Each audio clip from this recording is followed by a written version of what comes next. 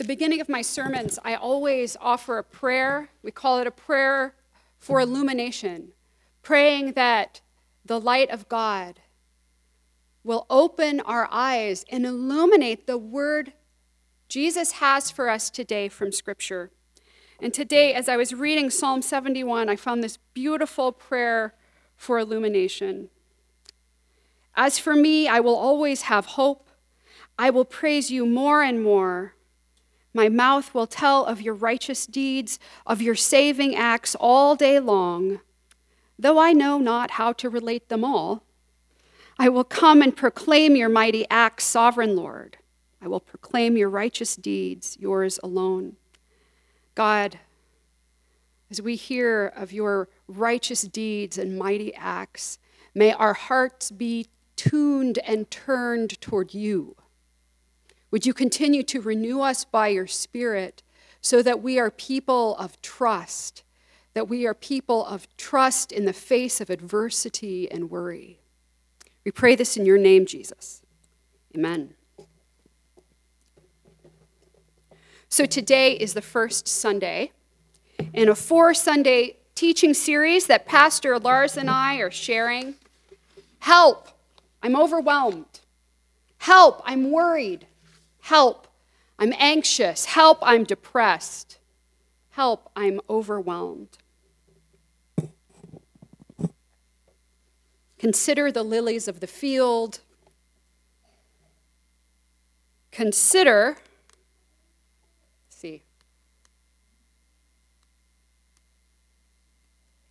I didn't turn it on. I should probably worry a bit more about technology, so I do it right. There we go. Consider the buckthorn. Its scientific name is Rhamnus cathartica. I had to practice that. And I know some of you are gardeners, and you are probably very familiar with buckthorn. If you are not, I will tell you. Buckthorn was introduced to North America in the 1880s as an ornamental shrub. Farmers would plant it as a windbreak to protect crops. It grows densely and quickly.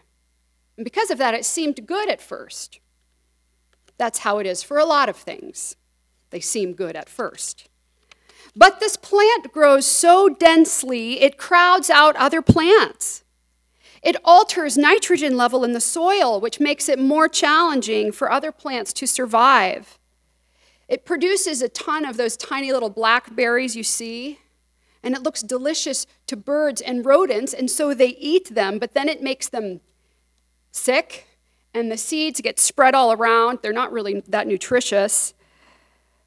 It hosts funguses and insects that damage the same crops they were planted to protect.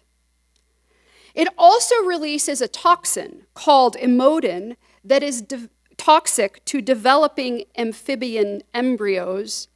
In other words, this stuff kills frogs. I want you to know, as a gardener, I hate buckthorn with the utmost hatred. I count it my enemy. I go outside armed with a hatchet and clippers, and I cut that stuff down. I pull it up by the root when I can, and you really only can when they're this big, right? Because if I didn't go out there, buckthorn would overwhelm my yard. It would overwhelm my garden, my wildflowers, my native plants. And if you have ever tried to eradicate buckthorn, anybody? A few, yes, thank you, Jim. Or any invasive plant, it can easily overwhelm you too. But I realize we're not all gardeners. We're not all overwhelmed by buckthorn. But I am willing to guess that today you're overwhelmed by other things. Let's consider a few exhibits. Consider the mustard at the store. So look at this crazy wall. Now, you probably actually don't worry about mustard, but this wall is symbolic of some of the worries that you might have, because in our current world, we have so much choice. We have so many choices, so many options. Psychologists call it choice overload. So if we just consider the mustard wall as an example, you look at the mustards, and there are so many choices, you start to worry. You worry that maybe the mustard you choose could have been made in a facility that isn't up to par. Maybe the mustard has a hidden allergen. It says mustard, vinegar, water. But what other things did that machine crush? Maybe this mustard will make you sick. Maybe you worry that the mustard was made by someone who wasn't paid a decent wage, who can't afford health care, who has to go to the emergency room every time they have a cold. Maybe buying this mustard is supporting injustice for workers. Maybe you worry about the plastic mustard jar, that you can put it in the recycling bin, but it's really not going to be recycled. The recycling bin is just civic greenwashing, and it's going to sit in the landfill for, 1 million years. And this is just mustard. So we worry with all the choices we have, whenever we have to make a choice. What programs should I be part of or my kids be a part of? What about college? What about looking for a job? What about options in retirement? What news station should I watch? What streaming service should I use? How do we spend our leisure time? Consider the mustard of the wall. Consider our crazy busy lives. Our crazy busy lives are examples of how we're overwhelmed today. You're busy. I know you're busy. You're busy with work. You take care of people, whether it's children or elders. You take care of your home, maybe your second home too. You try to keep up with the family, siblings, children, parents, grandparents, aunts and uncles, cousins. Try to keep up with the news. You try to stay in style. You try to catch a break and catch your breath. And you worry that if a child you love isn't in XYZ activities, they won't get into XYZ college, and that they'll fail, and that they'll boomerang back home and live with you, or maybe worse, they'll move away and never come back. We have a lot more students in our second service, but to the students here, you're busy too, I know.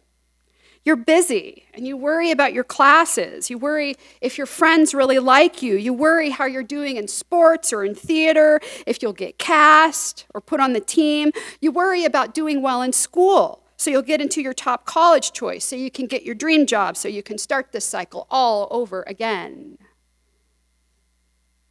Consider our crazy, busy lives.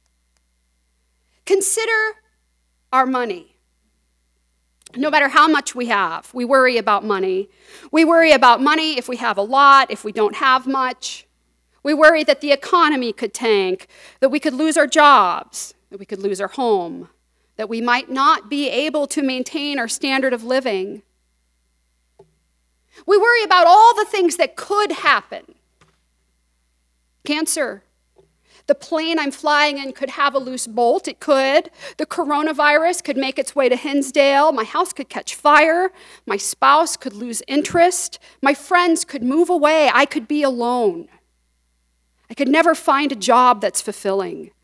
My children or grandchildren could forget about me. The church could empty out.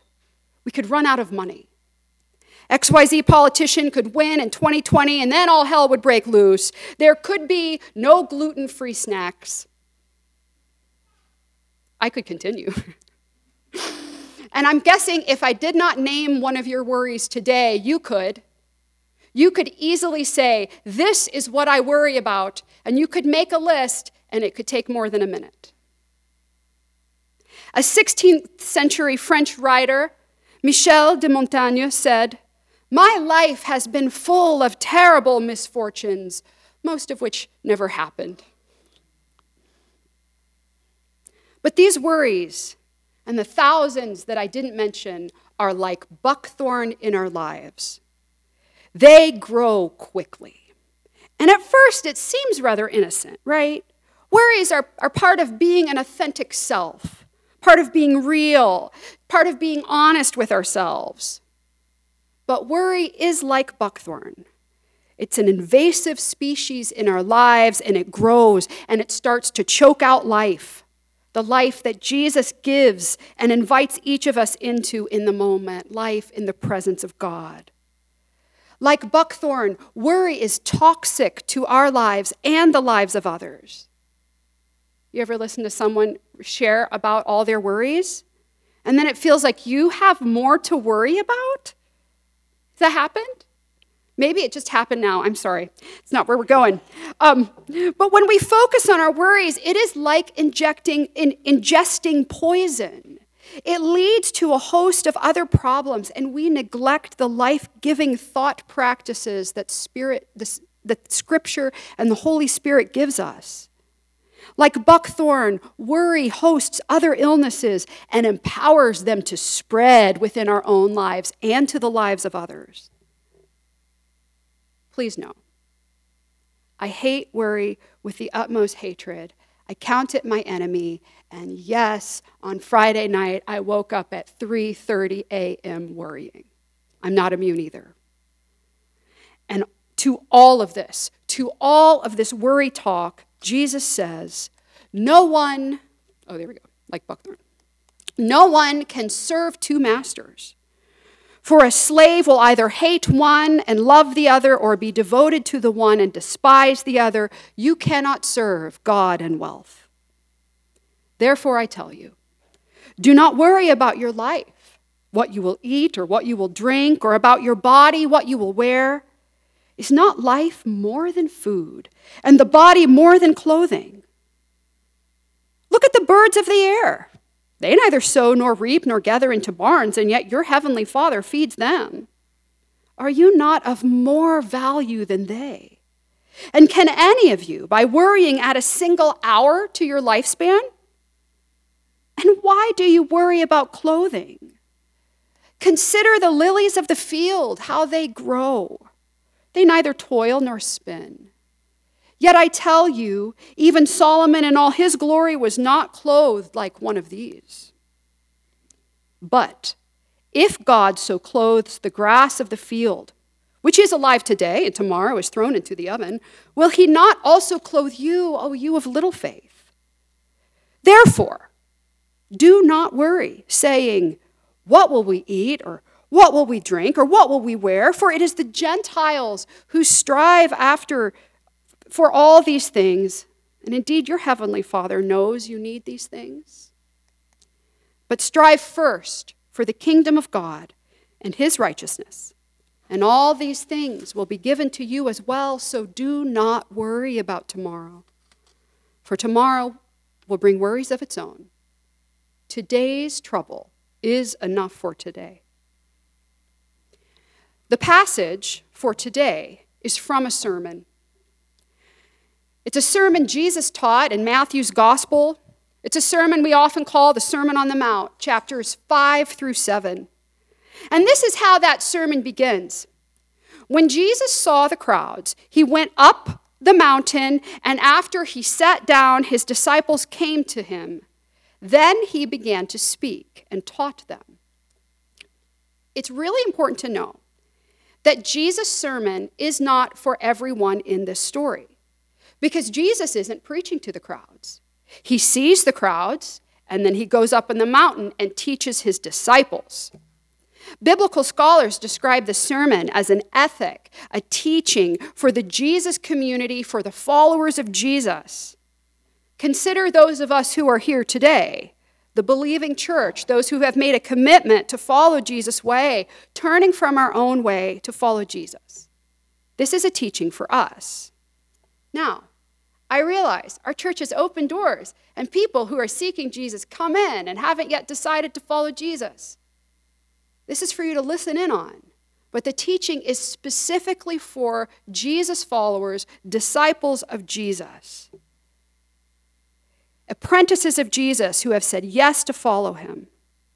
And when Jesus goes up on the mountain, he is symbolically reenacting Moses on Mount Sinai from the book of Exodus, when he receives the law and then passes it on to God's people. This story about Moses on the mountain receiving the law, this is when all the disciples gathered around Jesus know. It's a symbolic act. A teacher on the mountain giving the law equals Moses. And Jesus is giving a new law for God's people. And he doesn't just give a replacement law, get rid of the old law, have a new law. No, he raises the bar on the law. Jesus says, do not think that I have come to abolish the law or the prophets. I have not come to abolish, but to fulfill. and he raises the bar. Moses never said, don't worry. Jesus is instituting a new community, one that John Stott called the Christian counterculture community. And in this teaching, Matthew 5-7, Jesus is showing what his community will look like. One of the indicators of this community is that they don't worry. They're crazy people. They don't worry. They especially don't worry about money or about day-to-day existence. But note that Jesus doesn't just start with don't worry, right? His teaching that becomes before this is about money. And this teaching and about money and worry we often cut apart, but they're not cut apart. They're intricately linked because there's a therefore. You see that? You cannot serve God and wealth. Therefore, I tell you, do not worry about your life. He starts by talking who we're a slave to. Are you a slave to wealth? Then you can't be a slave to God, Jesus says. This is stark teaching, and we're really uncomfortable talking about slavery. In our context, it has racial connotations. None of us want to be a slave. In fact, we talk in conversations about justice, about current human trafficking and slavery. But the truth is that all of us are a slave to someone or something. No one can serve two masters, Jesus says. Not everyone should not serve any master. A slave can't be owned by two masters simultaneously. Wealth is one master, God is another master. Therefore, if you serve Master God, the one who made the lilies of the field, the birds of the sky, don't worry. I love that Jesus doesn't say, try not to worry. We say that, right? Oh, I'll try not to worry about it, right? We say that. He says, don't worry, full stop. Don't worry. I am thankful he doesn't say, don't worry, be happy, because that might be asking a little much sometimes. Do not worry. Because when you worry, you're serving two masters. Jesus says that no one can serve two masters. You're serving the master of control, the task mistress that says, imagine all the contingencies and now meditate on them. Keep these worries that you ponder in your heart. Recite the worries to your children and your friends and talk about them when you are at home and when you are at Bible study. Mill them over in your mind when you lie down and when you rise. Get a tattoo of your worries on your hand. Use them as a screensaver. Run over them in your mind like a car on a dirt road making a clear cut. And now stay in that rut. This is what the task mistress of worry says. The taskmistress of worry and the taskmistress of control are the same.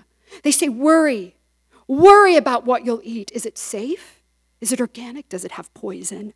Worry about what you'll wear. Worry about money. Worry about security. Worry about the future. That's a master. That's master worry. When you worry, you're serving a master, and that master is not Jesus. But Jesus looks out at his disciples, this motley crew of rugged fishermen, a formerly dishonest tax collector, a zealot, and Jesus says, don't worry. This teaching is at the beginning of Jesus' ministry. He is training his disciples to follow him. And if you're following an itinerant teacher, it's important not to worry. First step, stop worrying about dinner. Because we have to remember these guys following Jesus were so much more poor than we are. When they worried about food, they worried, will I get food? Will I get something to eat when I'm hungry? And then clothing in the first century, it was hand woven and handmade. Most people only had two outfits.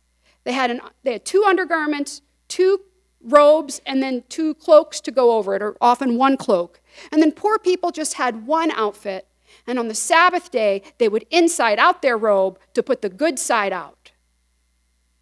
There weren't sweatshops making more clothing than the world needs in Sri Lanka then. But we worry about clothes. Have you ever said, I have nothing to wear? I've said it. We should never say that sentence. Even when we have clothes, we worry about clothes.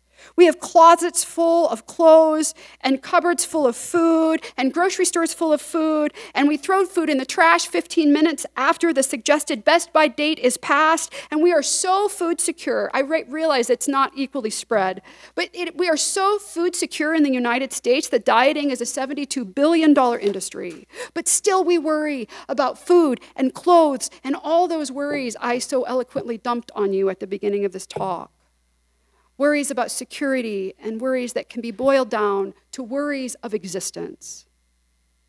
But when we worry, we are not really worrying about what we're worrying about. We worry because we want to be in control. Worry reinforces the idea that everything is up to us. This is a quote in a really good book called Anxious, Choosing Faith in a World of Worry, that I'd recommend. Worry puts us in the center, us and those we love. And worry, my friends, is idolatry. It's following another master. It's worshiping something else rather than God. Worry is saying to God, yes, I trust you, but what about this? What about that? Are you really God? Don't I have better ways of understanding all the problems in the world than you do, God? That's what worry says to God. And when we worry, like any idolatry, it takes center stage in our mind and hearts, and it crowds out other thoughts, it spreads to others, it kills hope. Worry is the buckthorn of our minds. And I want to tell you good news. There is a better way. I want to offer you some steps, a way out of worry when you feel overwhelmed.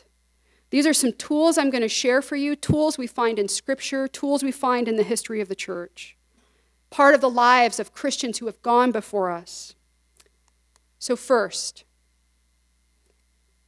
don't worry. When you worry, it's idolatry. Seek God's kingdom. And this is how we can do it. Simple disciplines. Simple and so complex. Pray. Talk to God. Begin, when you're worried, with prayers not about your worry, but prayers of gratitude. So if you're worried about your health, which makes sense, if you're worried about your health or pain you have, begin not with praying for that. Begin with thanking God for the parts of you that are working well. God, thank you for my arm, my left arm that doesn't hurt today, that I can move it without pain. Right? This can really feel fake and forced, but stubborn weeds require some hard work. Tell God your worry in your prayer. Say, God, I am worried about XYZ. Read Scripture. If you're driving and you're worrying, which driving is a good time to worry, I think, but if you're driving and you're worrying, have an audio Bible so you can listen to Scripture on your phone. And if you don't know how to do that, talk to someone younger and they can help you out. Right? There are great audio Bible versions. You can have an audio Bible ready to listen to the Word of God. I recommend starting in the Psalms. So the psalmist is anxious about a lot of things, but always takes them to God, so it's a great model for prayer. Read the Psalms as prayers, or go straight to the life and person of Jesus and listen to the Gospels. Read the Gospels. A third tool is to share your worries with a mature Christian. Now, I want to be really clear. Don't just share your worries with anyone. Remember how worry poisons and how it spreads. You don't want to spread it around. Share it with a mature Christian like a pastor or someone that you witness having a deep walk with Jesus.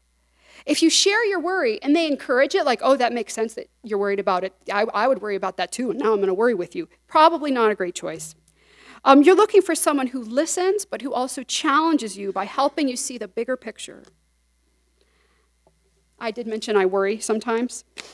There is a mature Christian woman in my life, and I will frequently call her and say, I'm worried or concerned about this. It's taking up all the space in my mind, and she'll listen, and she will affirm me as a person, but she will not affirm my behavior. And then usually after our conversation, I am not worried about it anymore, and neither is she. She offers wisdom. Because worry, fundamentally, is really about how we trust God. Our trust in worry is trust that needs to be active. We often think of trusting as something we assent to in our mind, mental assent and belief, but it is not. Trust is active. And I'm going to show this to you, and Pastor Courtney is going to help me out. So, did you ever go to camp, or were you ever in drama where you did trust falls? Okay? The key to a trust fall is what? Trust. Okay. Let's see. So, Courtney, do you trust me to catch you? Yes. Let's go around this way. Okay, there we can all see. Okay. You do? And one step this way. So Courtney says she trusts me to catch her. Okay. I'm ready to catch you, Courtney. Okay. If Courtney would have said that she trusted me and stood there, is she trusting? No! Trust, thank you. Trust is active. Trust is active. Finally, this sermon series is called Overwhelmed. And we're looking at some pretty big and negative ways that we are overwhelmed. But you know what? I want you to be overwhelmed. I do. I want you to be overwhelmed, but I want you to be overwhelmed by Jesus. One of those disciples listening to Jesus' sermon in Matthew's gospel was named John. About 60 years later, the same John who had helped lead churches, who had been entrusted with Mary, Jesus' mother, when Jesus was on the cross, John was on the island of Patmos. He was imprisoned. This is an island where the prisoners would serve in the mines. It was hard physical labor. He was away from his community and his church. He was probably very isolated spiritually. And the island location made it impossible to imagine escape. But one day, John is overwhelmed. And he writes, "On the Lord's day, I was in the Spirit. And I heard behind me a loud voice like a trumpet, which said, 'Write on a scroll what you see.' I turned around to see the voice that was speaking to me, and when I turned, I saw 7 golden lampstands. And among the lampstands was someone like a son of man, dressed in a robe, reaching down to his feet, with a golden sash around his waist. The hair on his head was white like wool, as white as snow, and his eyes were like blazing fire. His feet were like bronze glowing in a furnace, and his voice was like the sound of rushing waters. When I saw him, I fell at his feet as though dead." John was overwhelmed by Christ. Sometimes we call this a vision. It's not a vision. Jesus was there. Jesus was there, present with John, as he was imprisoned on this island. He was old too. He had seen Jesus, but at this moment, I think he was longing for hope, and Jesus shows up, and John is overwhelmed. And this is how I know it's not a vision. Then we read that Jesus places his right hand on John. He touches John, and he says, "Do not be afraid. I am the first and the last. I am the living one. I was dead, and now look, I am alive forever and ever." In the midst of a nightmare existence, in which all the worries of life pile up on one another, Jesus shows up. He comforts John. Yes, the way he sees Jesus, the glorified Jesus, is terrifying. But it's not so terrifying that he stays there. Jesus speaks to him. He says, "Do not be afraid. Do not be afraid, John." Jesus was before all these worries began. He is after all these worries end. He has been to hell and back, and now he's alive forever. John, don't worry. And John is overwhelmed. When we are overwhelmed by the Jesus we worship, we will never be overwhelmed by our little worries. They cannot fit into our minds at the same time. You want to see your worries disappear? Look into the light of Christ. His light and love will burn those worries away. Meditate on the person of Christ. Read this chapter in Revelation 1, because the presence and power of King Jesus overwhelms the smallness of our own concerns. Our concerns are real, but they're not part of the kingdom of God. the kingdom Jesus preached about. Seek the righteousness of Christ, the righteousness he teaches through obedience, and the righteousness that's given to us because of Christ's righteousness. Seek first Jesus' kingdom, this one John saw a glimpse of, the one that caused him to fall over. Seek first Jesus' kingdom, be overwhelmed by Jesus' presence, and all those things will be given to you as well. Amen.